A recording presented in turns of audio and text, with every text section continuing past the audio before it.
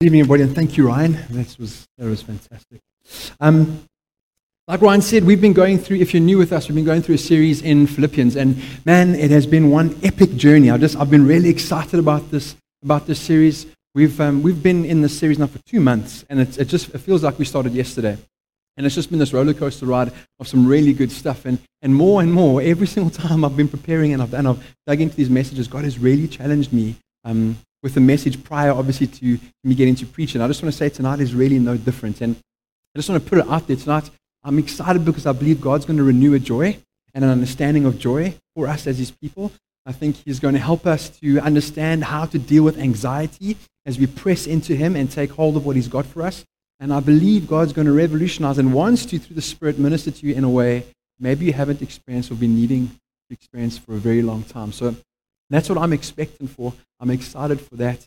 And I'm just going to pray that as we start to unpack God's Word together, that you start to feel that you start to really sense God's presence and know that He loves you. Because I really know that is God's heart for us as His people, to understand how much He loves us. So we're in Philippians chapter 4. Next week we're finishing up, right? John's going to be finishing up for us. Paul is starting to wrap up his letter in chapter 4. He's starting to say his goodbyes to the Philippian church in this letter. You know, it's a church that he really cares for. It's one of the churches he planted on his mission trip to Macedonia, and he's really passionate about these guys, and there's a special place in his heart for them, and that's just evident throughout the letter. And one of the main themes in the letter is joy, and just the joy that we're able to have in the Lord. And so tonight, as we unpack this, you'll see he's beginning to wrap up, and he's beginning to encourage them as he's closing off his letter and call them back to this place of understanding that for them, as God's people, joy and peace of mind are essential in order to bring the gospel to people and in order to live the kingdom lives that God has called us to live. So if you have your Bibles, you can open up to Philippians chapter 4. If not, the scriptures will be behind us, and you can just read with me. Right. So this is what it says. Paul's writing, chapter 4, verse 49. He says this: "Rejoice in the Lord always. Again, I will say, rejoice. Let your reasonableness be known to everyone. The Lord is at hand. Do not be anxious about anything, but in everything, by prayer and supplication with thanksgiving, let your requests be made known to God. And the peace of God, which surpasses all understanding, will guard your hearts and minds in Christ Jesus. Finally, brothers, whatever is true, whatever is honorable, whatever is just, whatever is pure, whatever is lovely, whatever is commendable, if there is anything excellent or any excellence, if there is anything worthy of praise, think about these things. What you have learnt and received and heard and seen in me, practice these things, and the God of peace will be with you." Also, just this amazing passage of Scripture which is rich, and in and of itself we could spend weeks unpacking it. But I just want to start with the first thing Paul starts with. First things first. If we're going to be a kingdom people who get hold and will actually want to be what God has called us to be in this world, we have to be a people that are filled with joy. We have to be a people that choose to rejoice. Right? God's desire for us as His people is that we are people who overflow with joy and choose to rejoice in all circumstances and all situations. As he's wrapping up this letter to the Philippians, he's saying, hey, I want you to choose to rejoice, and not just to rejoice once or twice, but to rejoice always. And here's why Paul says this, and I think that's why God wants us to get hold of this, is because joy is a gift from the Lord. The joy of the Lord is a gift from Him to us. It's something we need to choose to do. It's a gift of the Spirit as well, right? And it is also a response to God and the things that He's given to us. Joy is a beautiful thing. When we begin to experience it in our lives, it changes the way we respond, not only to people, but to circumstances around us and the places and the circumstances we find ourselves in. It actually starts to change the way we respond in difficult times and in good times, in such a way that God's Word says it's unfathomable. It goes beyond understanding this joy that we're able to have as God's people. But here's the problem, and this is something that I've struggled with in my own life. It seems to be that at times, in fact a lot of times, especially in the Western church, because we have so much actually, joy becomes this thing that seems to be unattainable. You speak to a lot of Christians, and to be quite honest, most of the time, people lack joy. Right? We can be happy sometimes, but a lot of the time we lack joy. And you got to ask, and I ask myself this question, why? I asked the question that David asked, why am I so downcast? Why am I so downcast, oh my soul? Right? And I don't know if we ask ourselves that question enough, but it is true that we battle with joy. It seems to be this thing that we can't really grab hold of or seem to lack experiencing in our lives.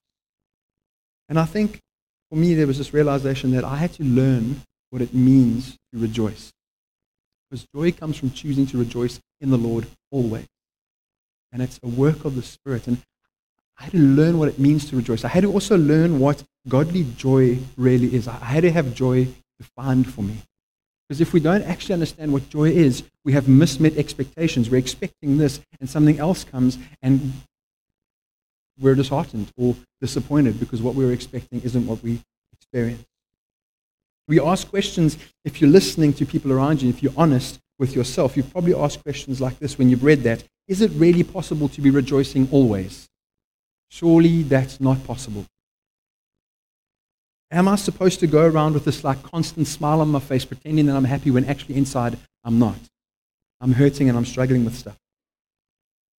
Is it true that I'm sinning when I feel depressed or sad or when I'm mourning? Am I supposed to deny the pain and the sorrow in my heart? Is that what it means to be constantly joyful and rejoicing always? How can you command a feeling? I'm commanded to be joyful, but can you really command yourself to feel that way? Is Paul just this bubbly, incurable optimist who never has anything get him down and just slightly touched, right? Everything, it doesn't matter how bad it is, he's always seeing the bright side of it. Is that what it means to be filled with joy? For some of us, just thinking about this and thinking about the idea of being joyful and rejoicing always puts us in a place where we feel depressed because we can't get there. We choose not to even think about it. And I really believe God wants to crack this thing open for us tonight and for you so that you can experience what you're meant to experience and what it's really like to be filled with joy. And so the first thing I want to touch on is this.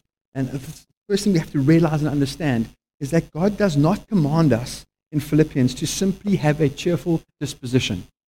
That's not what the joy of the Lord is. It's not just to walk around with a smile on your face and pretend everything's okay, or to force yourself to be an extrovert and be nice to everybody. And nothing can ever knock you off your game or have you feel down. That's not what God's commanding. What God is commanding is something far deeper and far more powerful than just being happy. Right? It's something that requires supernatural power, supernatural strength. This is not something that's attainable in our own strength. Remember last week I was speaking about the purpose of life, and somebody mentioned that the purpose of life is to have something you do every single day for your whole life, and you mustn't ever be able to achieve it. We were like, we agree with that, except that we mustn't be able to achieve it without God's strength. This is one of those things. The joy of the Lord is, after all, the joy of the Lord, not your joy. Not our ability to manufacture a feeling that has us be happy. This is a supernatural thing. It is not a superficial smile pretending that you're okay. Right? This is something incredibly deep. John Piper gives a definition of joy, which I really agree with, but I've added to it a little bit. All right? If I'm ever honored by him listening to this, just know that I didn't want to twist it. I've just added a little bit, but I've kept your words, all right? He says this. He says the definition of joy is this, right? It's a good feeling in the soul produced by the Holy Spirit as He causes us to see the beauty of Christ in the Word and in the world. Just before that, this is what I've added. I said Christian joy is not happiness. Christian joy is not happiness or based on external circumstances. Rather, it is a good feeling in the soul produced by the Holy Spirit as He causes us to see the beauty of Christ in the Word and in the world. And these are my words, at all times, in all situations, and in all circumstances. That, for me, is one of the most accurate definitions of joy. It's that we see Jesus through the power of the Spirit in the Word and in the world at all times and in all circumstances. We see Jesus. So being joyful and being a joyful people does not mean that we are unrealistic about our emotions. It does not mean that we're unbalanced, that we're always happy. Because happy is a cheesy way to remember it, is based on happenings. Happy happenings, right? When things happen well for you, you're happy. When they don't happen well for you, you're sad. Right? When things go well for you, we feel blessed. And when they don't go the way we expect them to go, we're upset. And our emotions get all out of whack and all that sort of stuff. And chemicals in our brain get all unbalanced and we get really sad. Or you find a girlfriend, you get really happy. You get married, it's even more ecstatic, right? Then when you realize you've got to clean the house, you get sad. Right? Even though I have to clean the house, I still have joy. Right? Because joy is a soul thing. It's a spiritual thing. It's got nothing to do with my physical makeup and the chemicals in my brain, which is a very real thing, right, that govern my emotions. It cannot be touched by circumstances and situations and emotions and the chemicals in my brain. Joy is a deep-seated spiritual thing, which is a work of the Spirit and is constant at all times. Constant at all times. It does not mean that we have to become people who pretend that everything is okay. Right? Joy comes from knowing that we are indwelt by the living God. That the living God chooses to dwell in us through His Spirit. If you just ponder that, it's like trying to ponder the fact that space has no end. Just try that sometime. But sit down when you do that, right? Because it just has this effect on me. I get a bit disorientated. I'm like, that just blows my mind. But to think that the living God lives in me through the Spirit of God is amazing. Just that thought brings joy. Though our hearts may be troubled and heavy with grief and sorrow, many times in our life, because of trials and suffering, beneath the surface we have a deep-seated confidence knowing that we're in the hands of God and that we have a Father who loves us regardless. That's where joy comes from, and that's what joy is. Knowing that He's going to be faithful to us and faithful to His promises, and that every single thing God promises you in His Word is yes and amen in Jesus.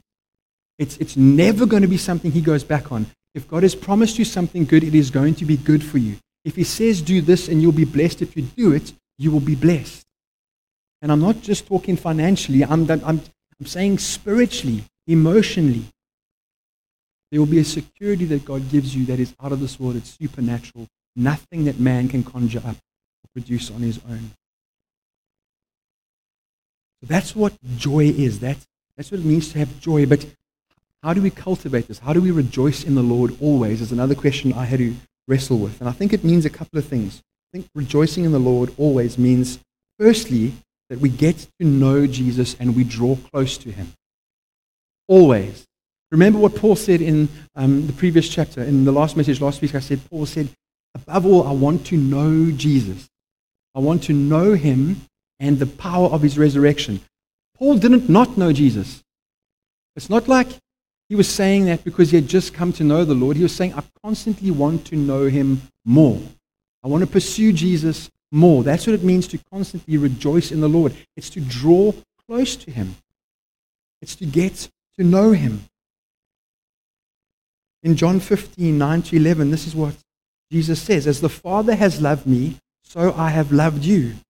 That is amazing. Then Jesus says, abide in my love. If you keep my commandments, you will abide in my love, just as I've kept my Father's commandments and abide in His love. These things I've spoken to you, that my joy may be in you, and your joy may be full. The awesome thing is, when we get filled with joy, we're full, and that's for us. But then there's a place where there's overflow, and that's for other people.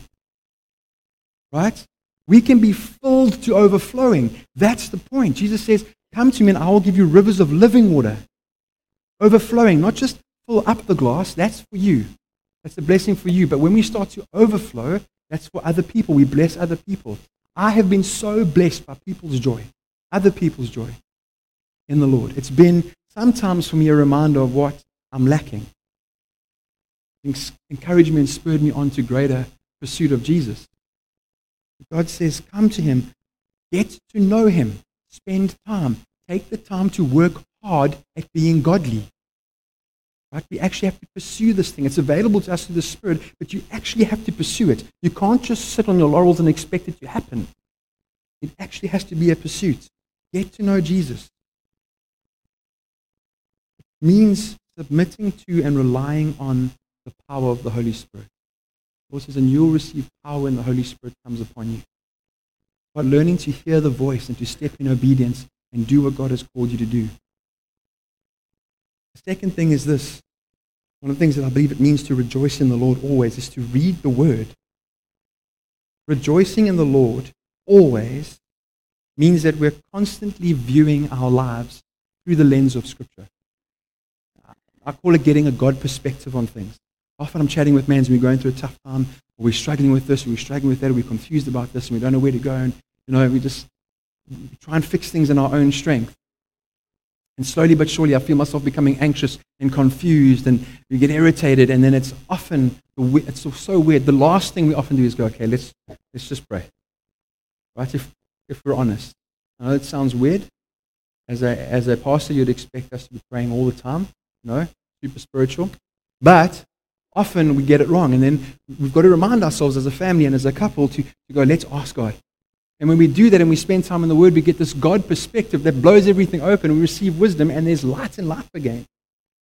I think to rejoice in the Lord means to pursue Jesus constantly and also to get stuck into the Word and get a God perspective on this. It's having your eyes open to the spiritual realm, actually. It's not just reading a bunch of words. It's having God rip your heart open and just see what's real in the spiritual for you. I was reminded of that story. I think it's Elisha or Elijah. It's one of those guys, right? And they're encamped in the city, and the enemy of God is around, basically their enemy surrounding them, and Elisha's servant is freaking out, right? He's like, how are we going to win? Oh, we're going to die. Woe is me, lament, right? And Elisha or Elijah, someone could correct me so I don't have to say them both. Elisha, thank you. He's sitting there, and he's calm.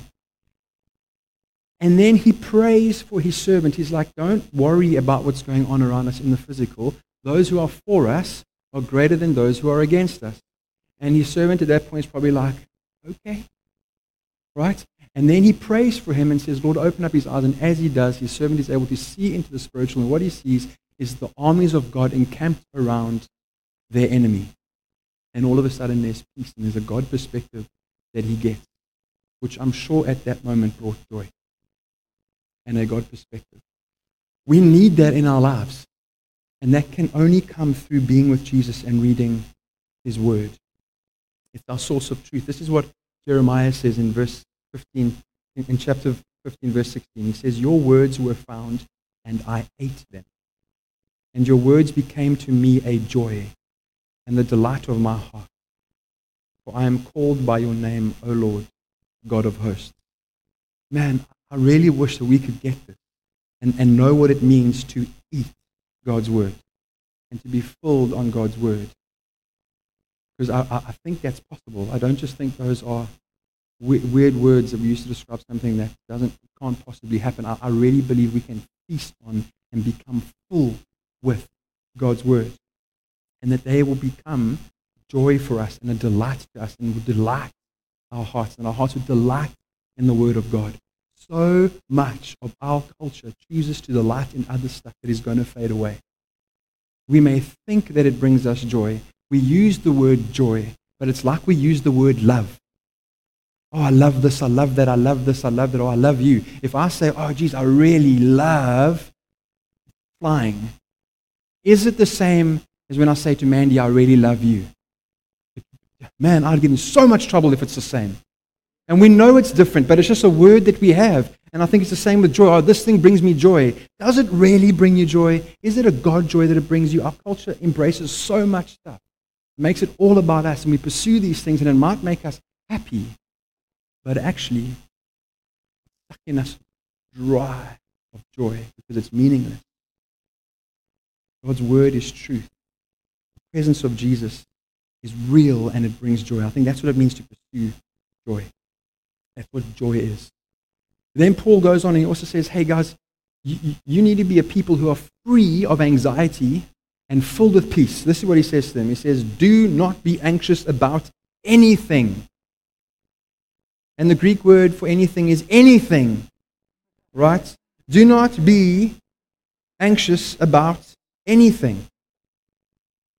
We need to be a people who are freed from anxiety and full of peace. As Christians and as people who profess a faith in Jesus and have been saved, we have a peace in our relationship with God. We have this friendship with Him.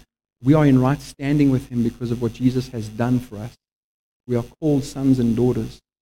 And He says that you are friends, no longer slaves. We have this peace in the relationship. Our spirits are at peace with God. We're at peace with God because we've been forgiven for our sin. And that is a prerequisite for the peace that Paul is speaking about in Philippians, that is a peace of mind. We would refer to it, a way to describe it is to have a tranquil mind.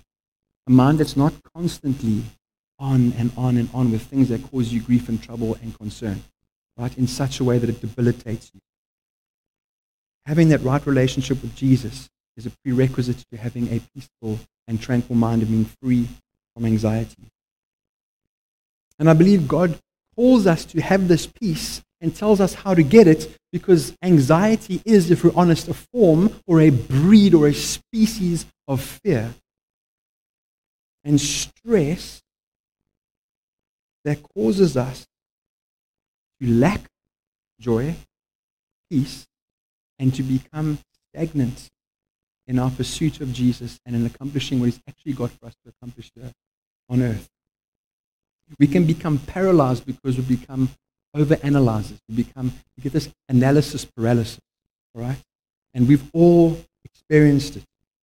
No one actually wants it, but this is the type of stuff that happens. Oh my goodness, if I don't get out of this country, I'm finished. Right? What's going to happen if this happens? What happens if that happens? Oh my goodness, if we run out of water in Cape Town, oh man, I'm going to look like a prune, all right? I don't have any other places to go. I don't have any other people to go. There's going to be war. There's going to be chaos everywhere. People are going to be stealing water from our swimming pool, all this stuff. Or, I don't know if I'm going to be able to get a job when I leave school. I don't know if I'm going to be qualified enough. Or I don't know where my next meal's coming from. I don't know if I'm going to be liked by these people if I don't have these certain clothes. Or, this relationship is really getting me down, or I really love it, but I want to be able to do things excellently, and I don't know what to do, and I don't know how to do it. And there's just so many different things that we can get caught up with, and it goes over and over and over again in our minds. And I'm not saying some of them aren't legitimate issues that you're wrestling with, but we get to a place where it's constantly there, and it's constantly causing angst and stress, to the point where it becomes debilitating, and we become people who aren't really experiencing the joy of the Lord and peace that comes from being in His presence.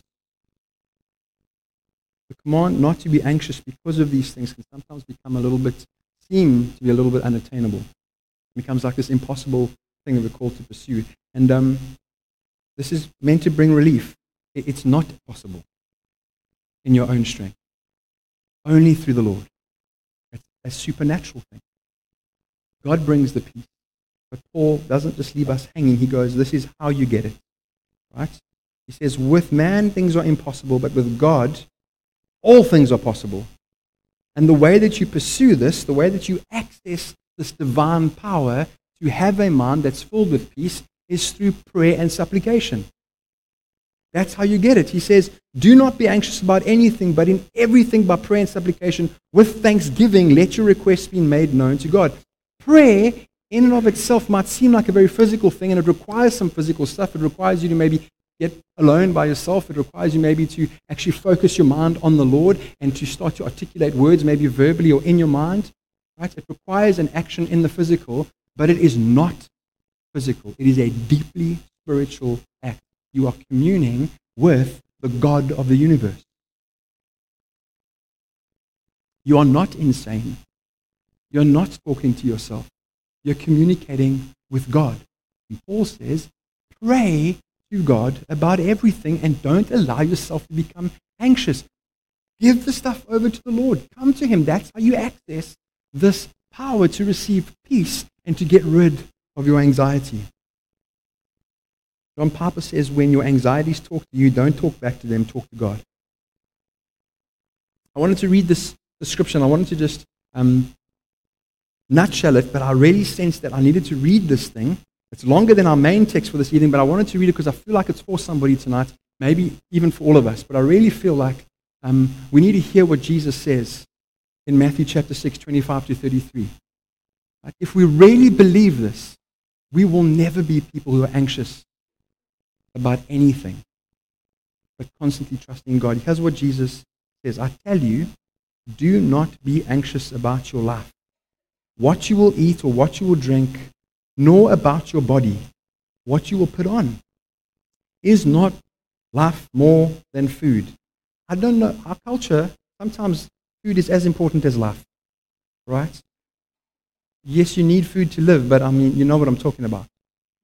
Jesus says, and is not the body more important than clothing? In our culture, I don't know, right? Look at the birds, Jesus says. Look at the birds of the air. They neither sow nor reap nor gather into barns. In other words, they do nothing. And yet your heavenly Father feeds them. Are you not of more value than they are? Do you believe that? It's a rhetorical question. Jesus is not asking you to actually try and work it out. He's making a statement. He's going, you are more valuable than them. Right? And which of you, by being anxious, can add a single hour to his span of life?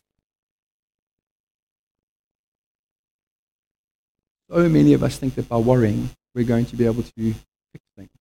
Often worrying just makes your life shorter. I don't know how many studies have been done about the bad side effects of stress and constant stress, prolonged stress. It is a life taker, right? And we try and worry, or we cause ourselves to worry because we want to live longer, because we want things to go well for us. And the irony is, the longer we worry and the more we stress about it, the shorter our lives actually will be. And Jesus goes, it's pointless anyway, because how on earth does worrying actually add to your life? It doesn't. Just stop worrying. He says, why are you anxious about clothing? Consider the lilies of the field, how they grow. They neither toil nor spin. Yet I tell you, even Solomon in all his glory was not arrayed like one of these. But if God so clothes the grass of the field, which today is alive and tomorrow is thrown into the oven, will he not much more clothe you, O you of little faith? Therefore do not be anxious, saying, what shall I eat, or what shall we drink, or what shall we wear? For the Gentiles seek after all of these things, and your heavenly Father knows that you need them all. He's not a dumb dad. Right?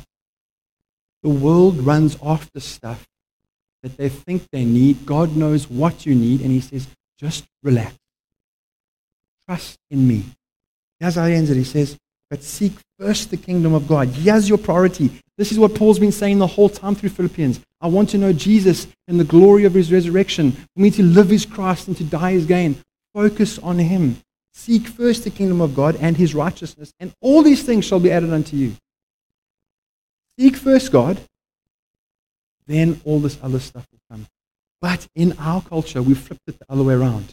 It's, I will first seek all of this stuff, and then God, when I've got time, maybe if I do, I will seek you. And we wonder why we're a people who are constantly anxious and suffering with depression and anxiety over and over and over again. Wondering where the victory is going to come from. And God's going, it's right here. You just have to prioritize your life properly. God never instructs us in Scripture to fight anxiety in our own strength. It's always been about casting our anxieties and our fears onto him in prayer and trusting in him to meet our needs. I wanted to say this as well tonight, that not all anxiety is sinful, right? You look at Jesus in the Garden of Gethsemane. He was sweating blood.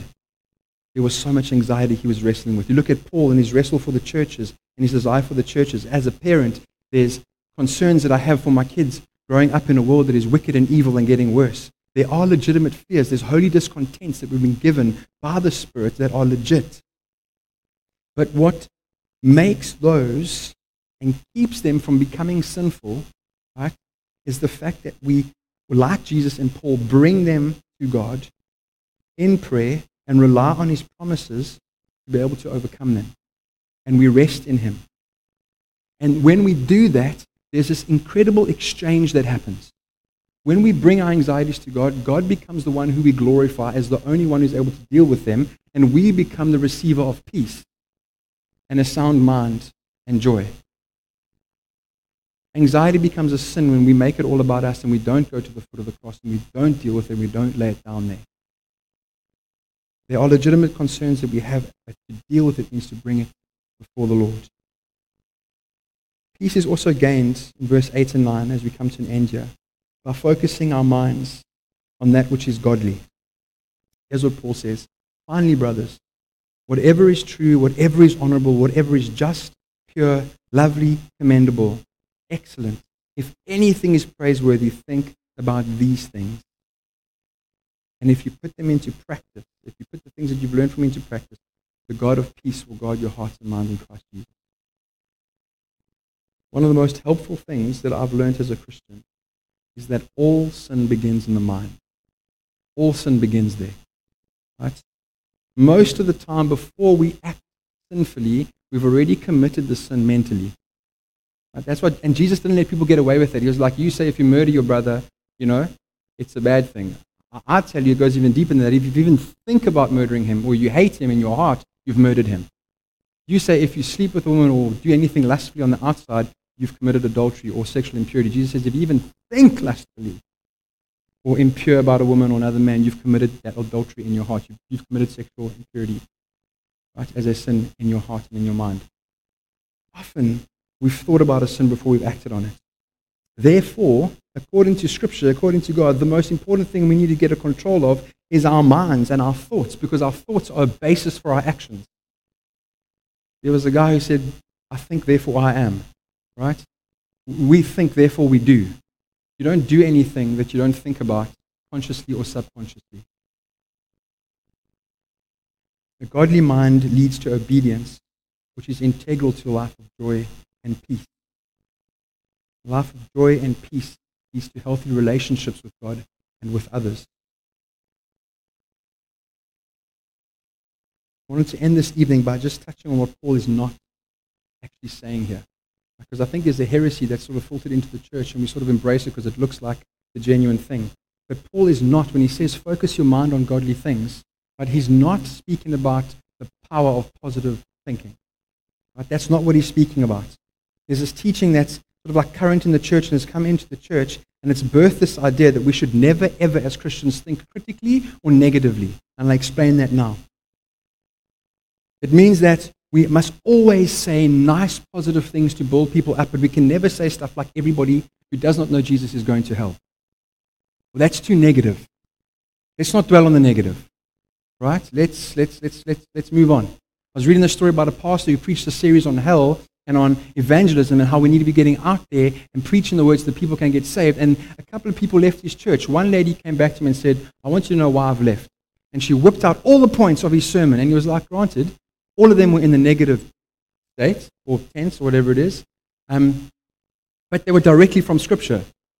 And when he showed that to her, she was like, oh, but that doesn't matter. It was very negative. I didn't feel very good. And so she left. Right?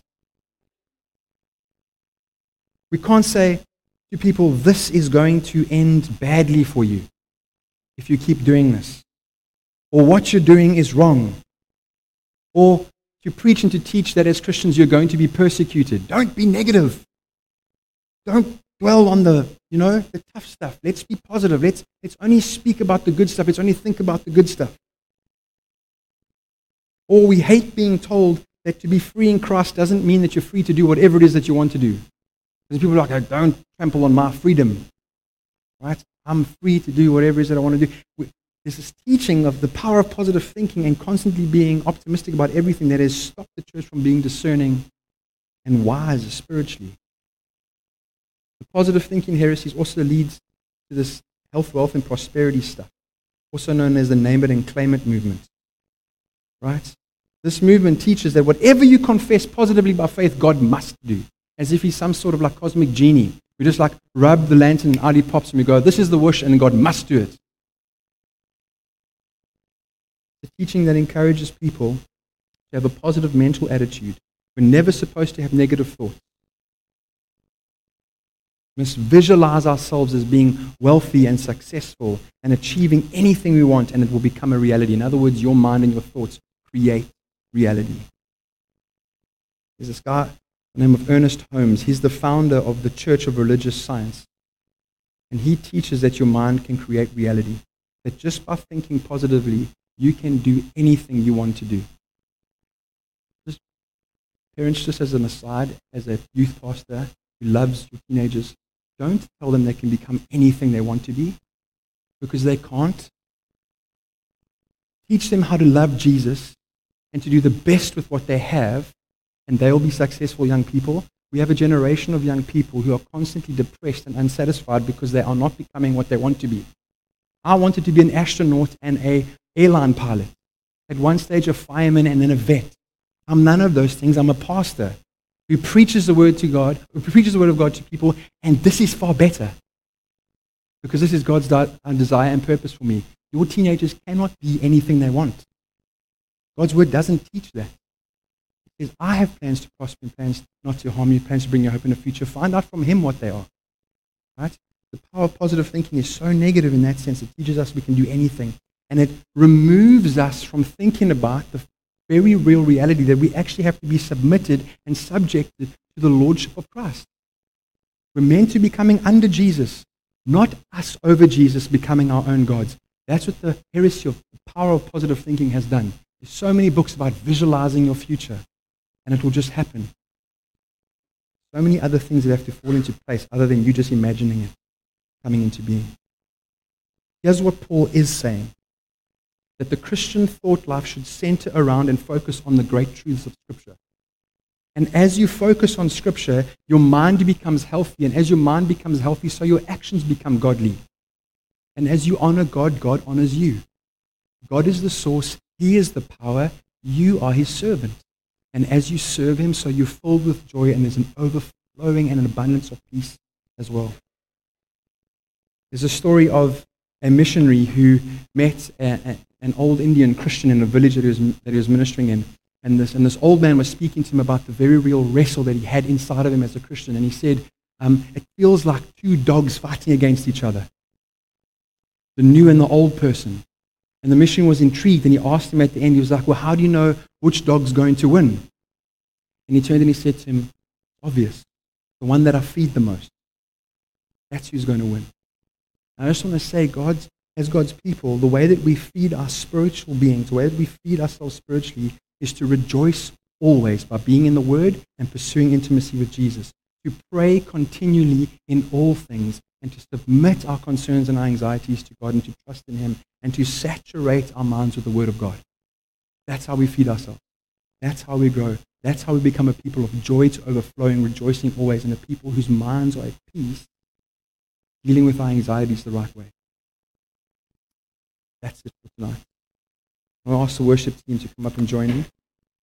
And just since we have to move into time where we press into this and ask God for victory and ask God for healing. I want to ask that you stand with me, and I'm going to pray for people specifically, but I also want to encourage you to come to the front, because I really believe that we must be praying for people individually and personally, and what we will be praying for is for God to bring victory in this area in your life. If it might be anxiety, it might be stress, it might be constant worry, right? It might be that there's a lack of joy, and you just want God to reshape and change the perspective that you have on life.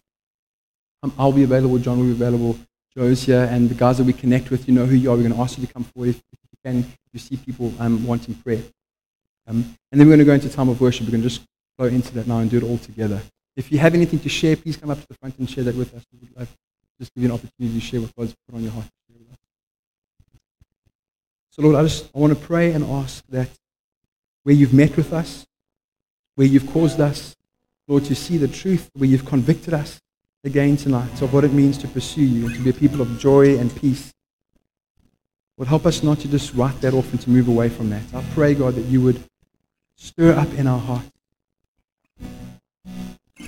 an obedience to you to come and receive prayer, to bring what you've given us to bring tonight, to bless each other. And I just want to ask God for forgiveness in my own life,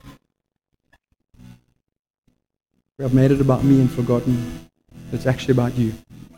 Lord, I pray that for everyone else, that you would lead us into a place of repentance for the stuff that we've kept to ourselves and the way we've made it about ourselves, Lord. And I pray that you would come as our loving Father and bring healing in Jesus' name through the Spirit. And that we would be a people who are overflowing with joy and peace of mind.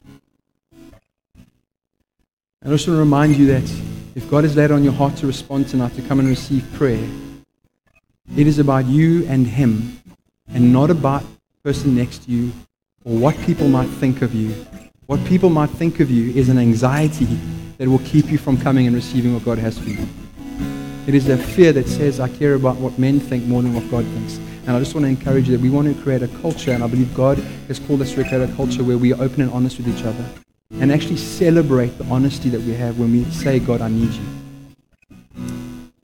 We're going to move into a time of worship, and you are free to respond and to come and receive prayer.